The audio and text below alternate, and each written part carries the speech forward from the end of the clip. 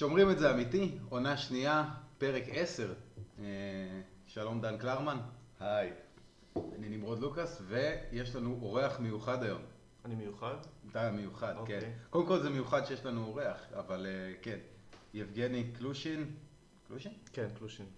אהלן כולם, נעים מאוד. חבר שלנו מהג'ו-ג'יטסו, אבל בכיר בג'ודו. אתה רוצה זה, יש לך תארים, יש לך מועדון קודם כל, נכון? לא מועדון, יש לי קבוצה שאני מאמן, אני קורא להם קבוצת זקנים. זה 35 פלוס, שאני מאמן פעם בשבוע בראשון. נשים פלאג אחר כך, בסוף, איך זה הולך? נשים בהתחלה, בסוף, הכל ביחד. אם מי שרוצה להתחיל ג'ודו ולא לפחד ולהתאמן בכיף בימי שישי בשעה 3, אנחנו מתאמנים פעם בשבוע, ג'ודו בכיף, ג'ודו שלא הולכים מכות, לא הולכים תחרותי, אבל מתאמנים חזק ונהנים. אני הייתי, כן, הייתי ונהניתי. יופי. איפה אתה מאמן? בראשון, אמרתי, בראשון לציון. בראשון לציון, אז כל מי שמהאזור ורוצה להתחיל להתאמן, או שיתאמן פעם בג'ודו, שגם כאלה הרבה יש, ולא מוצא קבוצת בוגרים טובה, ויש גם הרבה כאלה שפונים אליי, אז מוזמן בכיף להגיע, ליצור איתי קשר ולבוא. ספר טיפה על ההיסטוריה שלך בג'ודו. אז אני בגילאי הנוער הייתי כמה פעמים אלוף ישראל, הייתי אלוף ישראל מגיל 10 ועד גיל 16 בערך, אחר כך צבא, אחרי הצבא חזרתי קצת להתאמן ולהתחרות, הייתי פעמיים מדליסט, הייתי אלוף ישראל לסטודנטים, הייתי בנבחרת ישראל, ובאליפות ישראל האחרונה שלי הפסדתי לאיזה בחור אלמוני בשם אורי ששון, אז בגמר, אז אמרתי, טוב, הוא בסדר, אז אני אפנה לו את הבמה, וזהו, ומאז הוא זכה בזה כמה תארים. אז כן, אני עדיין עוקב אחרי התחום, אני עוקב אחרי ג'ו-ג'יטסו ברזילאי, ואני מכיר את החבר'ה כשהתחרתי אחרי הצבא, אז התחלתי ללכת לגדעון ולחבר'ה האלה בשביל לחזק את הקרקע, וזה ככה הקשר התחיל. כן, ואז התחלתם לכסח את כולם? כן, כן. יש, אני אתן כאילו, לא יודע, ממש מזערי רקע, מי שרוצה יכול אחר כך לבדוק את זה בוויקיפדיה, אולי נשים איזה לינק, אבל יש קשר הדוק מאוד בין ג'ו-ג'יטסו ברזילאי וג'ודו, זה בסך הכל בא מאותו מקום ואותם אנשים.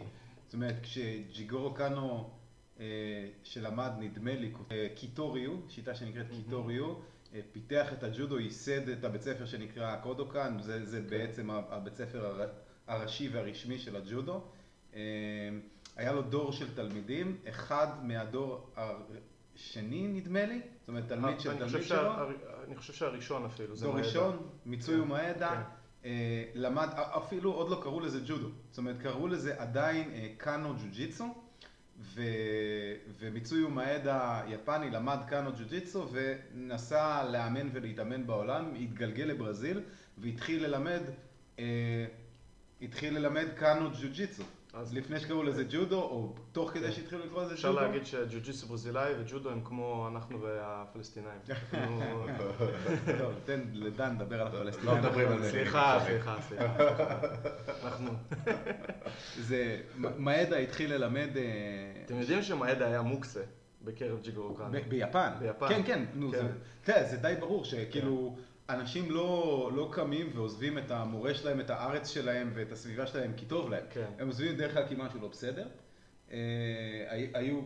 עוד פעם, נראה לי כל מי שבאיזשהו סוג של לחימה, אז מכיר את הקטע הזה של רבים ומייסדים מועדון חדש. אמא שלי פעם סיפרה לי שיש קהילות, נגיד בראש העין, כאילו כשיש איזה סכסוך כזה, אז קודם כל פותחים בית כנסת חדש. כי לא רוצים להתאמן ביחד. אז זה קצת דומה, ונראה לי שכל מי שמתאמן באיזושהי קבוצה, או המורה שלו, או המורה של המורה שלו, פתח את זה כתוצאה מסכסוך, זה כאילו... אם כי בלי קשר לזה, היו גלי הגירה המוניים. מיפן לברזיל. של מיליוני יפנים לברזיל, בגלל זה יש בברזיל סושי בכל מקום, זה לא בגלל ג'ו-ג'יטסו ברזילאי. כן, אני חושב שיש הכי הרבה יפנים מחוץ ליפן, ברזיל זה הקהילה הכי גדולה. זה בברזיל, במיוחד בערים הגדולות, ואני מניח שזה גם חלק מזה, אתה יודע, אמר, אוקיי, יש מלא יפנים שם, בוא. אז זהו, אז מאדה התחיל ללמד, שוב, משפחה אלמונית בשם משפחת גרייסי, היו חלק מהתלמידים הממש ראשונים שלו. האמת שאני לא יודע כל כך את ההיסטוריה, בטח אפשר לשאול מישהו ברזילאי יותר על מי היו תלמידים אחרים, אבל הגרייסים בעצם ייסדו בית ספר שקראו לו גרייסי ג'ו-ג'יצו, כמו קאנו ג'ו-ג'יצו, כמו מאיידה ג'ו-ג'יצו, ועם הזמן שינו את השמות, קיצרו את זה, לג'ודו כבר התחילו לקרוא ג'ודו, ולמה שהם עשו בברזיל קוראים BJJ, ברזיליאן ג'ו-ג'יצו, ג'ו-ג'יצו ברזילאי, למרות שהיום גם על זה אנשים מסתכסכים על השם. מה? כבר לא קוראים לזה ג'ו-ג'יצו ברזילאי, קוראים לזה... הם לא אוהבים שקוראים לזה ג'ו-ג'יצו ברזילאי, אני חושב שראיתי... ברזילו-יפני. או מישהו מהגרייסים, או סאולו ריביירו, מדבר על זה Don't call it Brazilian Jiu-Jitsu, we teach Jiu-Jitsu.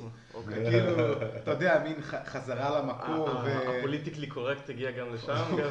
אני לא יודע, פונדמנטליזם. היום צריך לקרוא את זה AJJ, כאילו הרוב הברזילאים המקצוענים הם בארצות הברית, זה כאילו צריך לקרוא את זה American Jiu-Jitsu. נכון. אבל כן, אז יש קשר הדוק בין הספורטים, גם בין האנשים. אני חושב שכאילו עד היום שחורה מג'ודו שבא לקבוצת ג'ו-ג'יצו זכאי לשים כחולה ישר, למרות שהם מצניעות, רובם שמים לבנה ואז מקבלים כחולה. אני שמתי לבנה כשהתאמנתי אצלכם. אבל קיבלת כחולה... זה לא החזיק הרבה זמן. כן, זהו, קיבלת כחולה בזכות ומהר. ולפעמים זה גם שווה יותר מכחולה. גם האמת שקשה כאילו להשוות אתלטים סמי מקצוענים ומקצוענים לאתלטים חובבים. הייתי עכשיו בסין והתאמנתי שם בשנגחאי, היה חוויה ממש מדהימה, הם קיבלו אותי מאוד יפה, אבל יצא שזה מאוד מביך לבוא בתור שחורה למקום שאתה יודע שאתה בעצם לא יכול לקרקס כל אחד, ואתה עושה עם אנשים ונתקל בקשיים, ואז אתה מבין שאוקיי, בסדר, נכון שהוא כחולה, אבל הוא בן 24 והוא מקצוען, הוא מתחרה, זוכה בכל האליפויות של סין, מתאמן 8 פעמים בשבוע, אז כאילו, ואתה עם ג'טלק, אז זה כאילו... יש איזה, פעם דיברתי על זה עם המורה שלי מברזיל, עם אלן מורייס, על הסוגים של מתאמנים, והוא אמר לי, כן, אתה לא באמת יכול להשוות, זאת אומרת, בברזיל הם מקבלים את זה מאוד בשלוות נפש. את מה? את זה שיש יכולים להיות הפרשי רמות, זאת אומרת, יכול להיות מישהו שהוא מתאמן 20 שנה והוא חגורה שחורה חובבן, ויהיה לו מאוד קשה עם ילד שהוא חגורה ירוקה, כי הילד הוא פאקינג מקצוען. את הדבר הזה, שיש שחורות ויש שחורות, אפשר לקחת לכל תחום בחיים. יש חגורות שחורות ויש חגורות שחורות, כן. אפשר לקחת לכל דבר. אני אומר את זה גם בעבודה הרבה פעמים. יש מהנדסים ויש מהנדסים, יש מתכנתים ויש מתכנתים. אני אומר, ואז אני מגביל את זה, יש חגורות שחורות ויש חגורות שחורות. בעבודה זה מוזר לעשות, אבל כי בעבודה כאילו כולם אמורים להיות מקצוענים, כי זה פאקינג מקצוע. אמורים. כן, כן, אבל אתה יודע, המשפט שלי אחר זה שכולם חפרים, בטח בעבודה, אבל כן, תשמע, אתלט מקצועי זה אתלט מקצועי, ואנחנו חובבנים גאים. אנחנו זה דן ואני. כן, לא יבגני. לא, וגם יבגני, אני כבר הרבה, כאילו כבר שנים, עבר לסטטוס של חובבן, ויהיה לך קשה מול מתחרה מקצועי היום. חד משמעית קשה, אני גם בגלל זה אני הרבה פחות מתאמן, כי ג'ודו צריך להבדיל מג'ו-ג'יצו ברזילאי. ג'ודו זה... כשילד בא להתאמן בג'ודו, או כשבחור בא להתאמן בג'ודו, או בחור צעיר, הוא בא לספורט. ג'ו-ג'יצו ברזילאי בהרבה מקרים זה בגלל שזה לא ענף אולימפי, בגלל שזה לא... גם מבחינה תחרותית זה לא כזה נפוץ. אז... זה גם האופי של הקבוצות. זהו, גם נכון. הוא ספורט... פחות ג'ו-ג'יצו ברזילאי באים בשביל נהנים, זה גם ג'ודו, אתה יודע כשאתה בא בגיל 10, אתה יודע שאתה בא לתחרויות. וכשהיום ברוב הקבוצות ג'ודו, ברוב החוגי ג'ודו, מכינים ילד כדי שהוא יבוא לתחרות וינצח בתחרות. ידע לשמור על ניקוד, לעשות גם בונקרים שצריך, לבזבז זמן, כל הדברים הפחות יפים של אמנויות לחימה. ושיהיה בכושר טוב, שיהיה חזק מאוד, בגלל זה היה לי יחסית קל, כי הטכניקה שלי בג'ו-ג'יצו ברזילאי בקרקע הייתה לא הכי טובה, בוא נגיד מ-1 עד 10 הייתה 3, 4, משהו כזה, אבל מבחינת כוח ואתלטיות וסיבולת הייתי באיפשהו ב-7, 8, אז פיציתי בזה, ובגלל זה יש שוני נגיד בחור בין 30-32 יכול לבוא לקבוצה של ג'ודאים בני 20 והם ירצחו אותו. נטו, לא על טכניקה, על כוח, על סיבולת, אני קורא לזה, על טמטום של ללכת עם ראש בקיר ולשתול אותך במזרון, אז אני יכול לספר סיפור מעניין שאני כבר עבדתי, כבר התחלתי לעבוד ודי כאילו יצאתי מהספורט, ויש בחור, הוא גם עכשיו ספורטאי שבסגל האולימפי, עכשיו לקח מדליה באליפות אירופה בג'ודו, פיטר פלצ'יק. בעד 100 הוא לקח מקום שלישי באליפות אירופה שהייתה עכשיו בישראל, והוא בדיוק חזר מקרע בצולבת, שזה פציעת ברך קשה יחסית, שיקום קשה, והוא לא יכל עדיין לחזור לנבחרת, אז הוא היה מתאמן אימונים אישיים במועדון, ובגלל אני היחיד שהייתי בגודל שלו פחות או יותר, אז המאמן שלנו ביקש שאני אעשה איתו אימוני בוקר. ותחשבו על ספורטאי 100 קילו, בן 22, שרק רעב לחזור למזרון, עושה איתי אימונים אישיים, אימונים בבוקר, ב7 בבוקר, ואני כבר פחות בכושר, פחות חד, ואני בובת אימונים גם בתכלס, אני לא זורק, הוא זורק, אני איתו בסיטואציות, כל נפילה הייתי מרגיש בעצמות שלי, שזה הגיע למצב שאמרתי, אתם יודעים מה זה מזרון גבינה, נכון? בטח. אמרתי, עובדים רק על מזרון גבינה. כאילו, אני לא יכול יותר, די, אני צריך לנסוע מפה ועוד ולעבוד. זה קטע עם הנפילות בג'ודו. אני כאילו, כשהתאמנו בנינג'יצו או כשהתאמנו בג'ודו בכלל, כאילו בגילאים יותר מוקדמים, לא הייתי חושב על זה בכלל. היום, אם אני נופל פעם אחת, אם אנחנו עושים, נגיד, מתאמנים כניסות או צ'יקומי, אוקיי, נחמד, הטכניקה, כאילו, אתה יודע, זה נשאר לך בגוף, אני יודע להיכנס, לצאת, אתה יודע, ברמה שלי, לא איזה משהו היסטרי, אבל אני יודע לעשות את התנועה. לא אכפת לי, כאילו, להיכנס, לזוז עם מישהו, לנסות להפיל. אבל כל פעם שאני נופל על הרצפה, זה כאילו, לוקח איזה שנייה וחצי להגיד, פאק, אני שונא לקום. לקום זה קשה. ואולי זה היופי של ג'ו-ג'יטסו ברזילאי, שזה מתחיל מזה, אתה לא צריך לקום. אתה משחק גר, אתה נשאר על רצפה. אני חושב שבעצם, זה נקודה מעניינת להסתכל על מה שהתחלנו לדבר פעם קודמת, על בסיס, כי יש פה שאלה של utility. נכון, אנחנו דיברנו על הפירמידה המתודית ועל של יוסי, ומה המשמעות של החלק הגופני, הבסיסי, של הכושר, של הכוח, של הזה, ואתה אומר, באמת כשאתה עושה ספורט חובבנים נקרא לזה, זה לא משמעותי, אבל כשאתה עושה ספורט מקצועני, כמה אחוז מהזמן שלך מוקדש אתה יודע, חדר כושר, ריצות, כוח. זה מאוד מאוד מעניין, כי אני גם עכשיו עוקב, דברים גם השתנו מבעבר. היום, פעם היו עושים קצת ריצות ועושים קצת חדר כושר בצורה לא מאוד מתודית ולא מאוד מדעית. פעמיים, 3 בשבוע. אגב, יפנים עד לפני 6-7 שנים היו מתגאים בזה שהם לא עושים שום דבר, לא מתקרבים למשקולות. רק עושים ג'ודו. לא, הם לא עושים רק ג'ודו, הם היו רצים ביער, הם היו עושים משקלי גוף, הם היו עושים היום, הם הולכים לאינסטגרם שלהם, הם עושים הכל, הם עושים דברים, אימונים מחזוריים. היום הכל מהונדס גנטית, משתילים לך... מעניין כמה אחוז מהזמן מושקע בזה כשאתה הולך לטופ.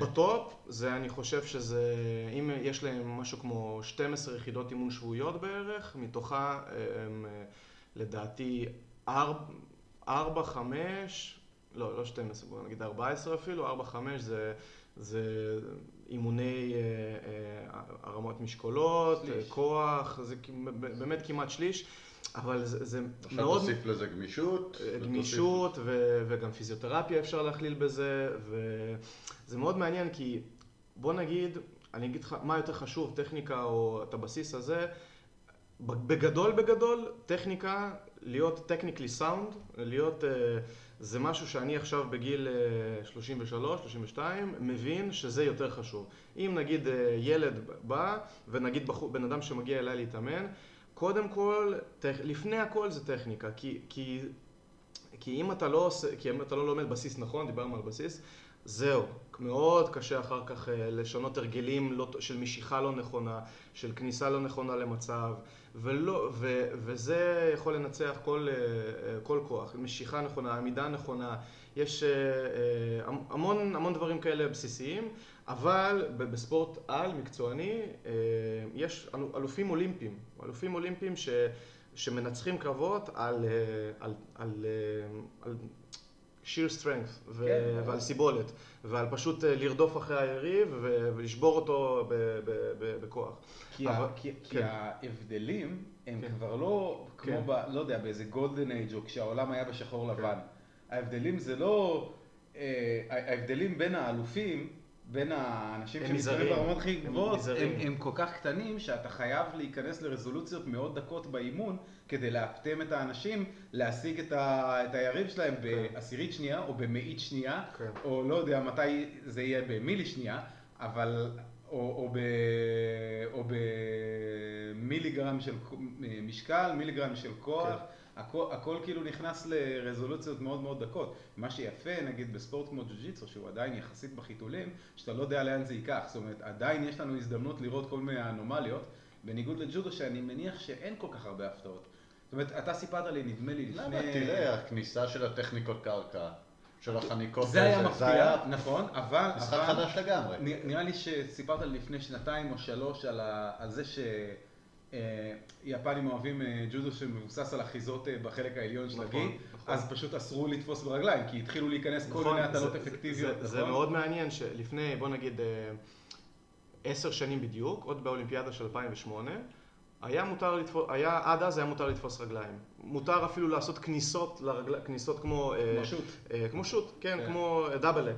זה הדברים שמותרים, ומעבר לתרגילים אחרים כמו תפיסת יד ורגל ולהפיל, או כל דבר עם רגל. זרוק שמות. טגורומה או קטגורומה. קטגורומה זה כמו הפיכה כזאת של קבעית. נשים לינקים אחר כך, כן. קטגורומה, תמגורומה, כל הגורומות למיניהם, מורות תגרי, מורות תגרי זה דאבל לג. זה דאבל לג לגמרי לחלוטין, או אפילו דברים יד ורגל, שאתה נכנס לתרגיל רגל ותרגיל מוטן, תופס קצת או נעזר, תופס קצת את הרגל ומפיל. נגיד אורן סמאג'ה היה ידוע, הוא אפילו המציא את התרגיל הזה, זה נקרא סוד צוריקו מיגושי, שהוא נכנס עם יד, תרגיל מוטן שהוא נכנס עם יד, באלכסון כזה, אחר כך תשימו לינק, ומלפף את הרגל. ומלפף את הרגל. עכשיו סודה בעיקרון זה עם 2 ידיים, אז אורן פיתח את זה למשהו יותר מגניב, הוא היה תופס יד אחת, ועם היד השנייה תופס את הרגל. כן, מכניס את הרגל ומפיל. וזו הטלה יפיפייה גם לראות ויזואלית. שי נהרי לימד אותי. וואי, אולי נמצא קליפ שלו עושה את זה. בטוח יש, זה פשוט תרשום אורן סמאג' אתה ישר מוצא את זה. ולפני, ב-2008 היה מונגולי, זה סיפורים מדהימים. אני הייתי באולימפיאדה הזאת כצופה ב-2008. אפשר לדבר שנים על סינים ואיך הם מרימים דברים, אבל זה לא קשור. יש פרק על זה בסאוטפארק. כן, נכון, בדיוק. חזרתי מהאולימפיאדה וראיתי את זה. זה בדיוק ככה, זה היה, הסינים עושים הכל בלבלים אחרים ממה שאנחנו מכירים. סתם, נפתח סוגריים.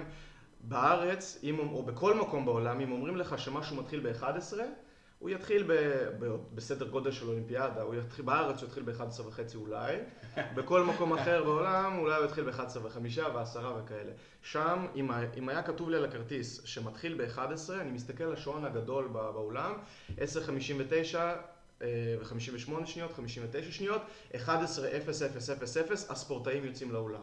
בכל אירוע אולימפי שהייתי בו, באתלטיקה קלה, בכל מה שצפיתי, 6:59,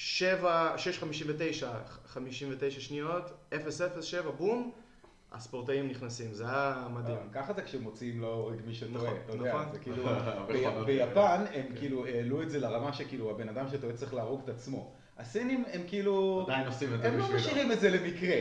אז נחזור לזה, ב-2008 היה ליפנים אולימפיאדה מאוד לא מוצלחת, בסטנדרטים שלהם, היה להם מדליית זהב, 2 מדליות זהב, שזה מאוד רע, הרבה לא לקחו מדליות וזה מאוד רע, ואפילו, והיה מונגולי שהגיע כזה משום מקום, מאז הוא גם לקח עוד פעם סגן אלוף אולימפי ב-2012, שפשוט הגיע וניצח אלוף אולימפי מ-2004 שלהם, יפני, עם דאבל לג.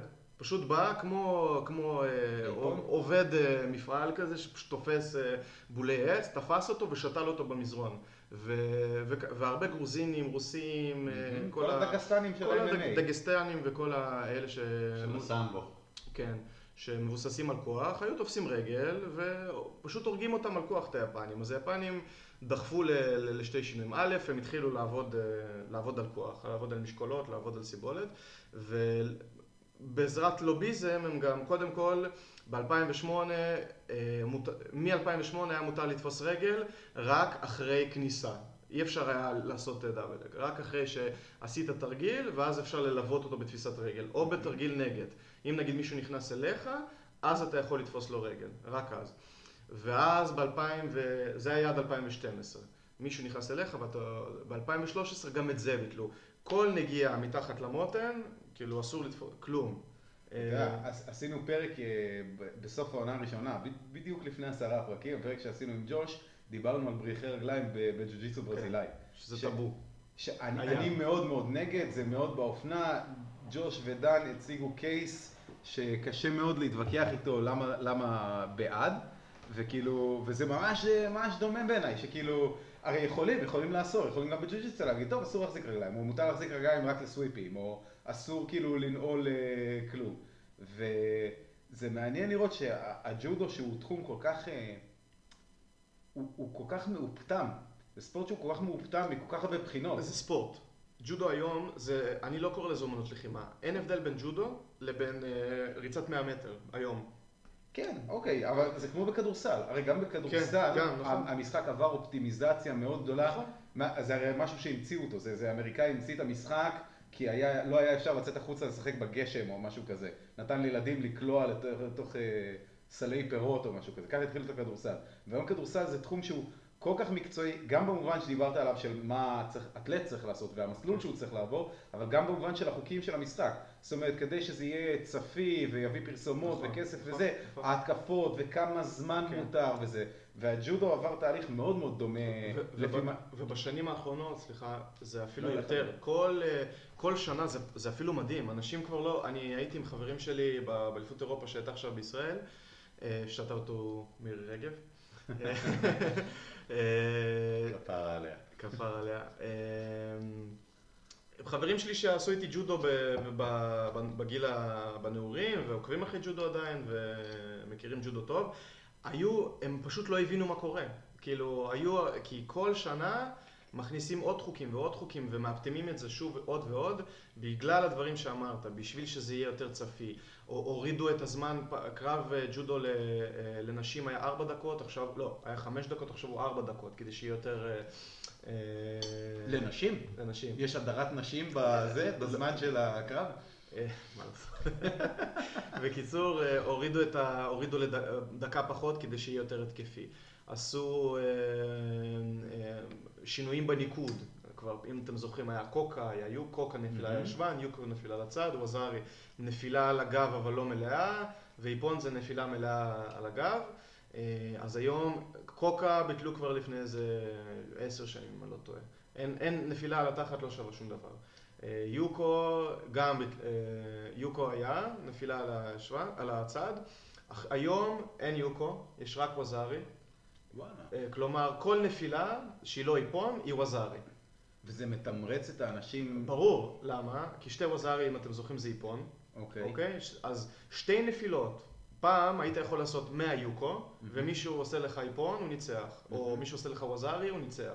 כן? או 1000 קוקה, ומישהו עושה לך יוקו, אז הוא ניצח אותך. כי הנפילה שלו יותר חזקה, ההפלה שלו יותר חזקה. היום, אין, אתה, 2 הפלות שזרקת מישהו, ניצחת. גם אם הוא נופל על הקדימה? לא, גם אם הוא עוצר עם הראש? לא, על הצד. על הצד וצפון. כאילו, הטלות חצי מוצלחות. כן, הטלות חצי. כל הטלה שהיא על הצד, או על הגב, או כל דבר כזה, זהו, ניצחון. וזה מחייב את הספורטאים להיות הרבה יותר התקפיים.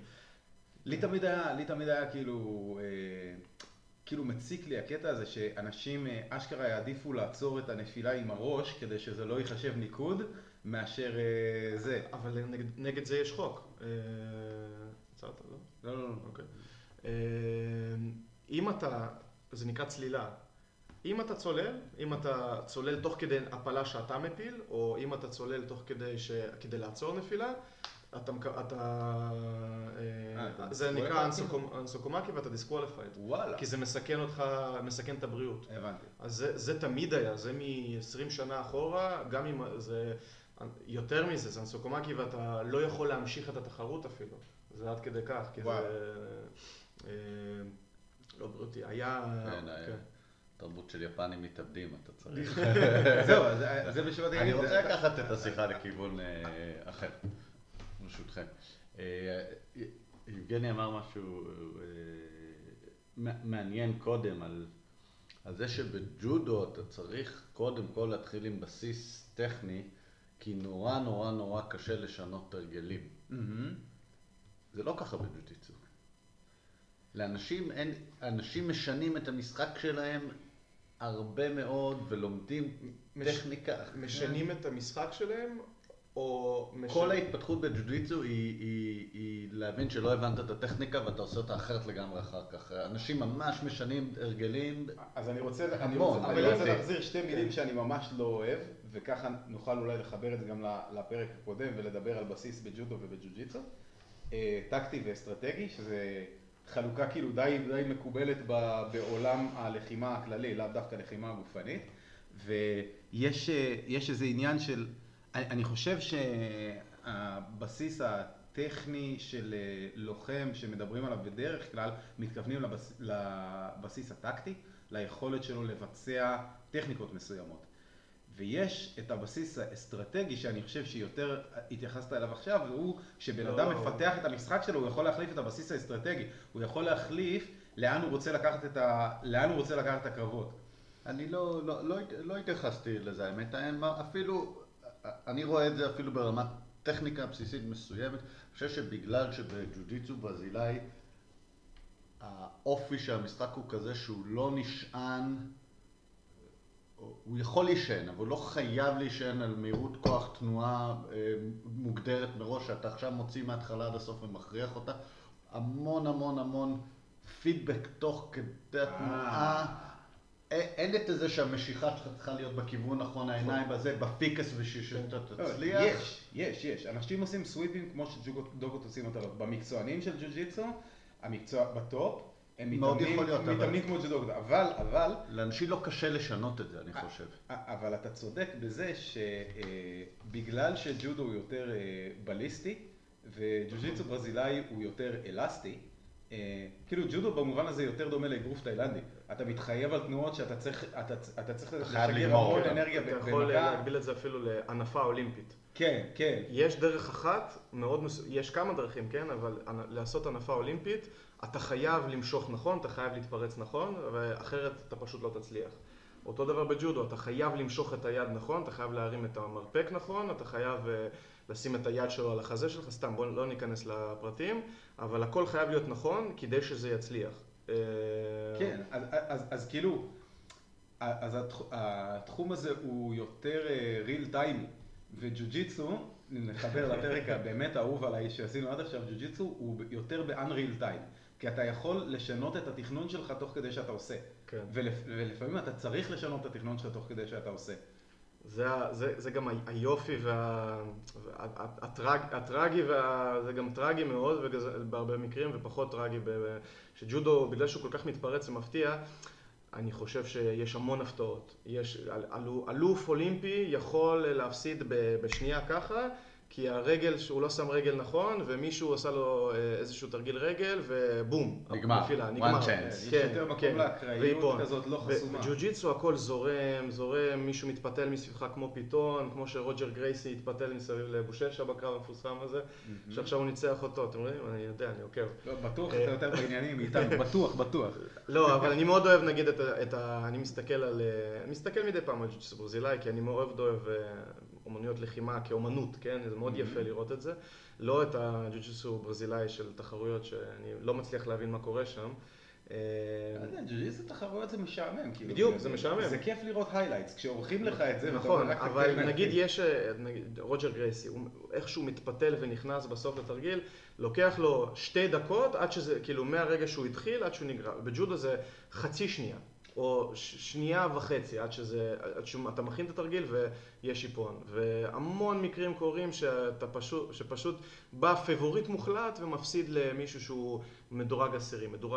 ובגלל זה ההישג של, נגיד, מישהו יודע, טדי ריינר, הצרפתי, שהוא לא הפסיד, הוא לא הפסיד באמת 10 שנים. או פעם אחרונה, אני ראיתי אותו מפסיד ב-2008, זה היה הפסד אמיתי. וב-2010 הוא הפסיד כי השפיטו אותו, זה היה ביפן, הוא הפסיד ליפני, זה היה החלטת שופטים, הוא לא באמת הפסיד. זה הישג לא נתפס. אין דבר כזה בג'ודו שמישהו לא יכול להפסיד שנה, שנתיים, וזה שהוא לא הפסיד 10 שנים זה בכלל לא הגיוני. אז זה ההבדלים. זה מעניין שאתה מזכיר את רוג'ר גייסי, בדיוק דיברנו עליו בפרק הקודם בגלל ההקשר של בסיס. הוא הרי הוא ידוע בזה שהוא מטיף לג'ו-ג'יטסו מאוד בסיסי. נכון. הוא אומר, מה כולם עושים גארדים משוגעים ופליינג פליק פלק ברימבולו, תעשו סנקקו, תעשו ג'וג'י גטאמה ותעשו את זה חזק וטוב. אני חושב שבג'ודו זה לחלוטין, כי אם בוחנים את האלופים הגדולים של כל הזמנים, כולם עושים את התרגילים הבסיסיים והפשוטים של ג'ודו. אף אחד לא היה לו טכניקות מטורפות או איזשהם אתלטיות מטורפת. היה ממש פשוט. היה את שכחתי איך קוראים לו, האלוף שהיה בין שנת 80 ל-84, יפני במשקל כבד, היה עושה אוסוטוגרי. אוסוטוגרי, איך נתרגם את זה? זה פשוט הטלת רגל קדמית. הטלה שעושים ילדים כשהם הולכים מכות. כשאתה מסביר לאנשים מה זה ג'ודו, כאילו תמיד מראים אוסוטוגרי. זה מה שהוא עושה. 4 שנים זה מה שהוא עשה. אינוי, היפני הזה, שאריק היה תמיד מתחרה מולו, היה עושה אוצ'ימטה. וכולם יודעים שהוא עושה אוצ'ימטה. טוב, אוצ'ימטה זה תרגיל די מורכב, כאילו, אוצ'ימטה למי שלא יודע זה התרגיל על הטנדרים של האיפון. הטלת מותן ירך, איך נתרגם את זה? בין הרגליים או? בין הרגליים. אוקיי, אנחנו חוזרים מהפסקה קלה, בניגוד לחלק מהפודקאסטים שאני שומע שממשיכים להקליט בזמן שאנשים נכנסים. אנחנו ממשיכים מהקטע שדיברת על בסיס, על ג'ודוקות שמטילים. אז נגיד, אוצ'ימטה אמרנו אני יכול באנגלית לתרגם את זה יפה, זה inner thigh throw, אוקיי? תרגיל די מורכב. תרגיל טכנית מורכב, אבל ברגע שתופסים אותו טכנית, אני חושב שזה תרגיל שהכי זורקים איתו באיפונים בתחרויות, גם ב-MMA אפשר לראות אותו הרבה, לדעתי. כי הוא עובד? כי הוא עובד טוב. אם אני זוכרת איך שאני למדתי את זה, כי אני כאילו כשהייתי נער פשוט לא הבנתי מה זה הדבר הזה, היה מוזר לי להרים רגל וזה, ואז אמרו לי זה בסיס של סודה צוריקו מיגושי אבל עם הרמת רגל. ככה טולי לימד אותנו את זה. טוב, זה הסבר מאוד יפה. לא, אבל גם אוצ'ימטה יש הרבה דרכים לעשות אותה, אפשר לעשות עם יד אחת, אפשר לעשות עם הרבה תפיסות, זה תרגיל מאוד מורכב אבל מאוד אפקטיבי. אבל אפילו את זה, נגיד, נוי שדיברתי עליו, היפני היה עושה אותו בצורה מאוד מסוימת, הכי בסיסית, יד ותפיסה מעל הראש וזורק ושוב, וגם היום, האינוי של היום, הוא זה ספורטאי יפני, כמובן, שקוראים לו אונו, לא שם שונה, שהוא היה אלוף אולימפי עכשיו ב-2016, לא נראה לי הפסיד פעם אחרונה ב-2014, הוא עושה אוצ'ימטה. הוא עושה אוצ'ימטה, עוד כמה תרגילים פריפריאליים מסביב, אבל הוא בעיקר עושה אוצ'ימטה ואוסוטוגרי. אבל הוא עושה אותם כל כך מתפרץ, כל כך חד, כל כך טוב, שזה פשוט עובד. והספורטאים, יש עוד ספורטאי אוקראיני, אחר כך נשים את כל הלינקים, זנטראיה, שהוא, אנשים מעריצים אותו, יש לו תרגילים כל כך ספקטקולריים, והוא מתחמק וכל זה, והוא לא, הוא היה פעם אחת אלוף עולם, הוא הרבה פעמים מפסיד קו ראשון, הבסיס עובד. אבל שוב, נחזור לבסיס, לי תמיד יש התלבטות מה יותר חשוב, בסיס או יכולות, בסיס טכני טוב וחזק, או האם יכולות פיזיות ואתלטיות ינצחו. אבל גם פה כשאתה אומר בסיס, נכון? כאילו, לג'ודוקות יש הטלה שמאפיינת אותם, הטלה 2, 3, נכון? למקצוענים. נכון. ובג'ו-ג'יטסו יש את זה, אני זוכר שאלן סיפר לי על זה, זאת אומרת, לאנשים ברמות הכי גבוהות יש נגיד תרגיל שמאפיין אותם או שהם אוהבים, אבל המשחק שלהם, אני לא רוצה להשתמש במילה עשיר, אז אני אגיד ככה, המשחק שלהם הוא פחות מפוקס. אין הרבה פעמים את הרצון להביא רק למצב אחד ולנצח רק ממנו, בגלל שאתה, טוב, סליחה, בגלל שזה כבר הסבר שלי, אני חושב שאתה גם מאוד תלוי ביריב שלך. בזמן שבג'ודו המטרה שלך היא לכפות על היריב להגיע לאזור נוחות שלך. יש גם משחק שלם בג'ודו שזה לא רק זה, שזה הספורטאים שהם הסקנד, לא הפרסט, הם כאילו, הם מחכים. שהם משחקים קונטרה. כן, וקאונטר, כאילו כמו קאונטר סטרייקר. כן, כן, כן.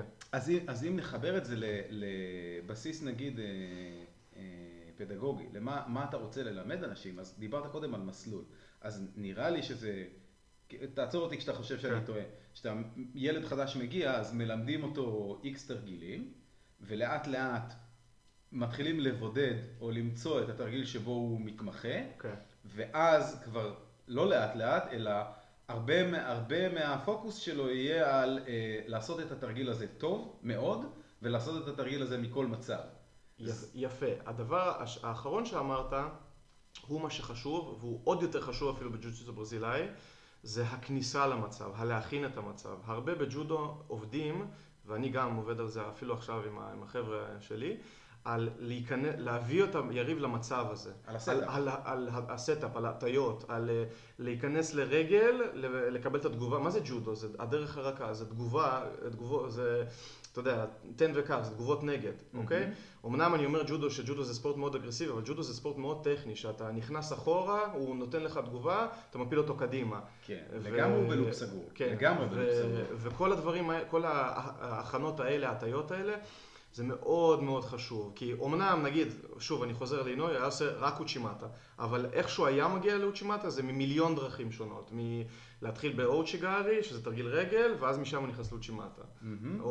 אז אם נחבר את זה לפרקים הראשונים בעונה הקודמת, שדיברנו על זה הרבה, על הרעיון הזה שקראתי לו המפה הפנימית, ובג'ו-ג'יטסו, בגלל שהכל יותר סטטי, זה יותר קל להבין את זה, אבל זה קיים גם בג'ודו, אפילו באגרוף זה קיים, אפילו באגרוף תאילנדי. אם תסתכל על זמן כפוס, זאת אומרת, על אוסף כל הדברים שבן אדם יכול לעשות, בלי כל קשר למה הוא יכול לעשות עכשיו, אז אנחנו מדברים על כאילו, מה זה הבסיס של ג'ו-ג'יטסו ברזילאי, או מה זה הבסיס של ג'ודו, בסוף אתה יכול לתפוס אזורים במפה הזאת זה מגרש המשחקים. אתה יכול אולי לצאת ממנו, יש כל מיני אנשים שמשחקים על הקצוות שלו, אבל בגדול אתה רוצה להיות באמצע שלו. כמו שהיפנים רצו שיהיה יותר מיקוד בהטלות גי עליון, כן. זאת אומרת, הם פשוט אמרו, החלק הזה של המפה שיש בו גם הטלות רגליים, לא משנה מאיזה סיבות, כן. אנחנו לא רוצים להתעסק איתו במשחק שלנו. כמו שאני אומר עוד פעם, זה הטעם האישי שלי, אני בג'ו-ג'יטסו ברזילאי לא אוהב בריחי רגליים, זה אומר שפשוט יש מקום שאני לא אוהב ללכת. למה אתה לא אוהב בריחי רגליים? קודם כל כי הברך שלי עדיין נפוחה מאתמול, כאילו, וסתם, זה היה ספארינג ידידותי לגמרי וזה קרה בטעות, אני לא יכול לסבול פציעות בזה,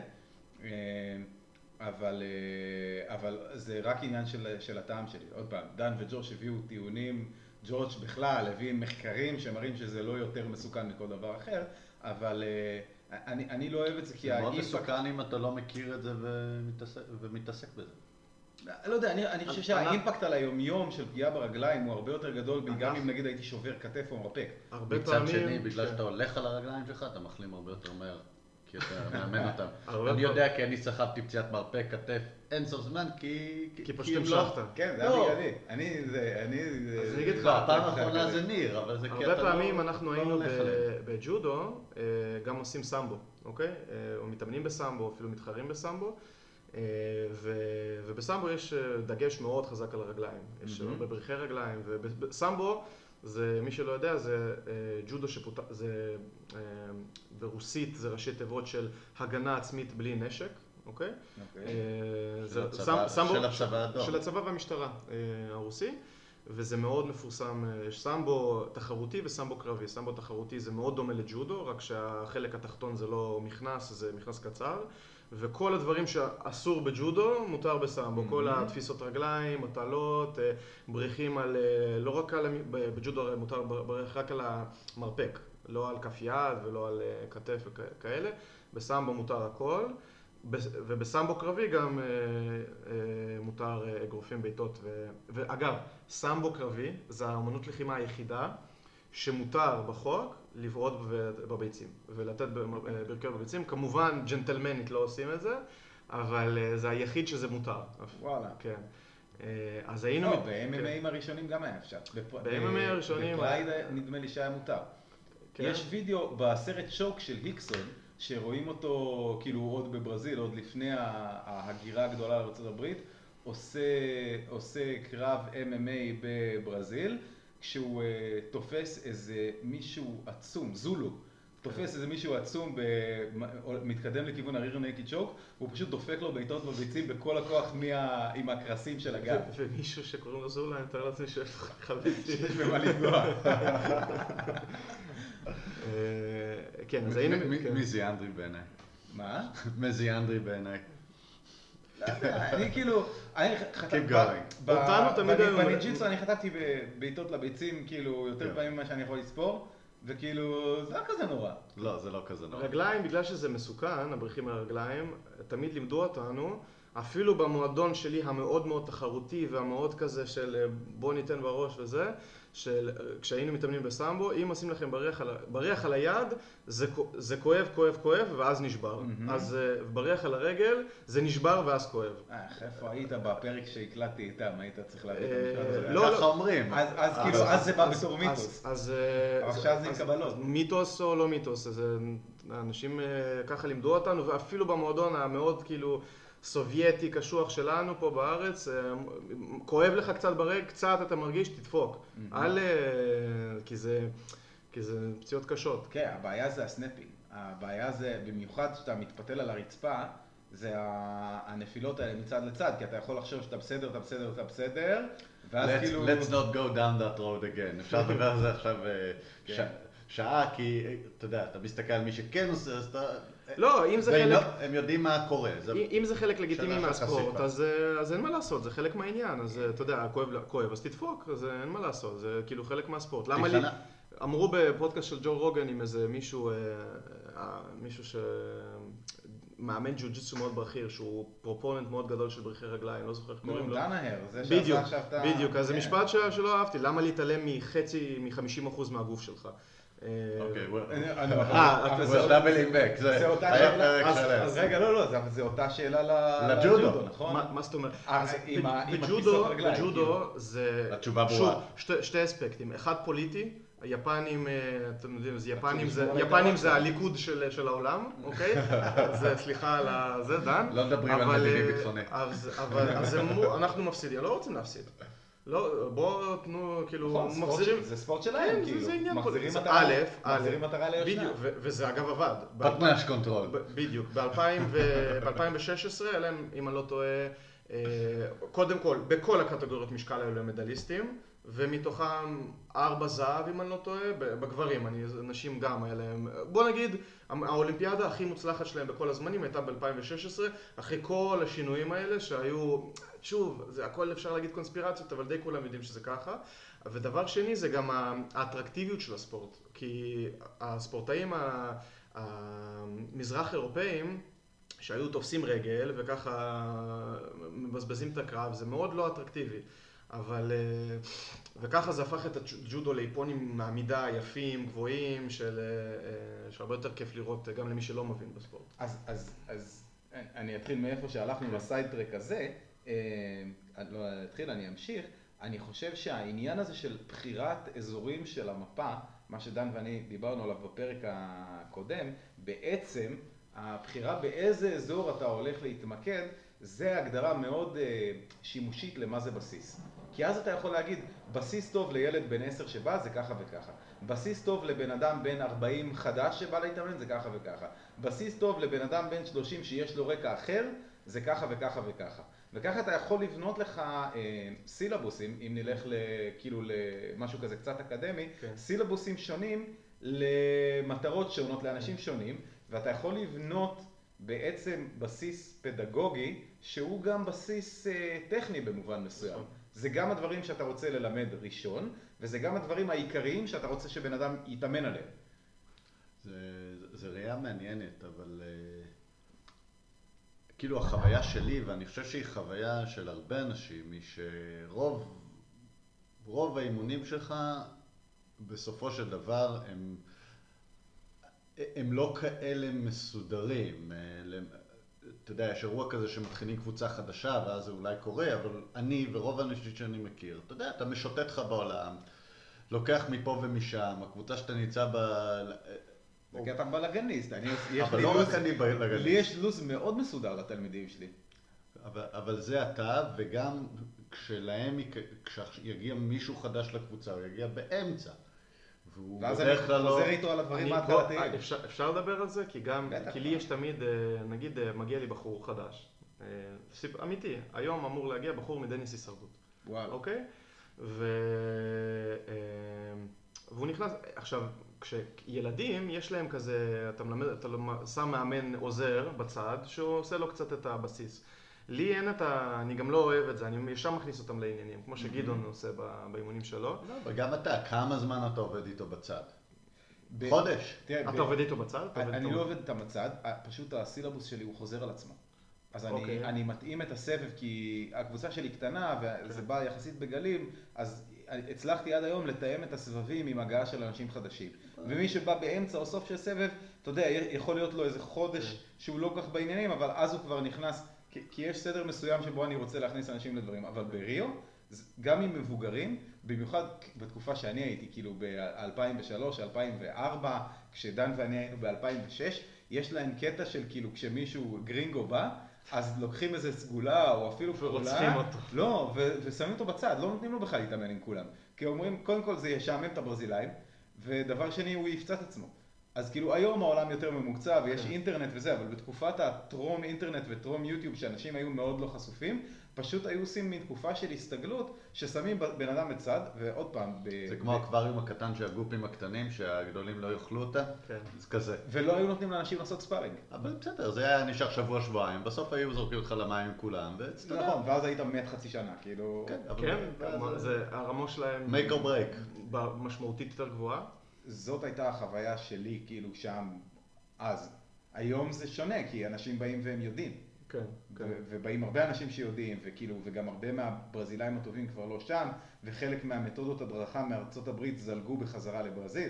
כי סתם לדוגמה, חימום, כן. כאילו, כשאני באתי לשם זה היה וינגייט שנות ה-50, אתה יודע, קפיצות כאלה עם נפנופי ידיים, וכאילו לקדר את הילדים עם כיפות בטן, וכל מיני דברים אתה לא עושה כאילו, עוד פעם, דיברת על הנתיב של ילד שבא לקבוצת ג'ודו שיעשו ממנו מקצוען, לא מבזבזים איתו זמן, אני מניח שכאילו יודעים בדיוק מה רוצים לעשות איתם תמיד.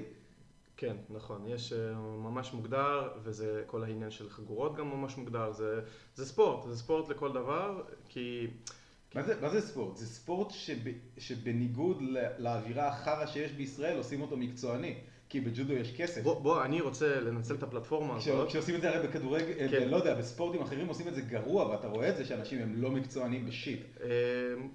פחות מכיר ענפים אחרים, אבל... די, תמחלף, נו. מה שמספרים, סיפורים, שאין כסף בספורט בישראל, ושאנחנו לא מקצוענים, ואין כסף לספורטאים, זה בארץ, על ג'ודו אני יודע, כי שוב, יש לי המון חברים שהם... קרובים שהם עכשיו בתחום ובסגל האולימפי והכל, לספורטאים, לג'ודאים, אוקיי? אני לא מכיר אחרים, יש אחלה של תנאים. יש אחלה, ולטופ, סגימוקי, פיטר החבר שלי, אורי ססון, הם יכולים להתאמן בשקט, יש להם את המתקנים הכי טובים, יש להם מעטפת מקצועית, וזה מאוד, כל הזמן אנשים אומרים, אבל אין כסף בג'ודו, אין ספורט מקצועני.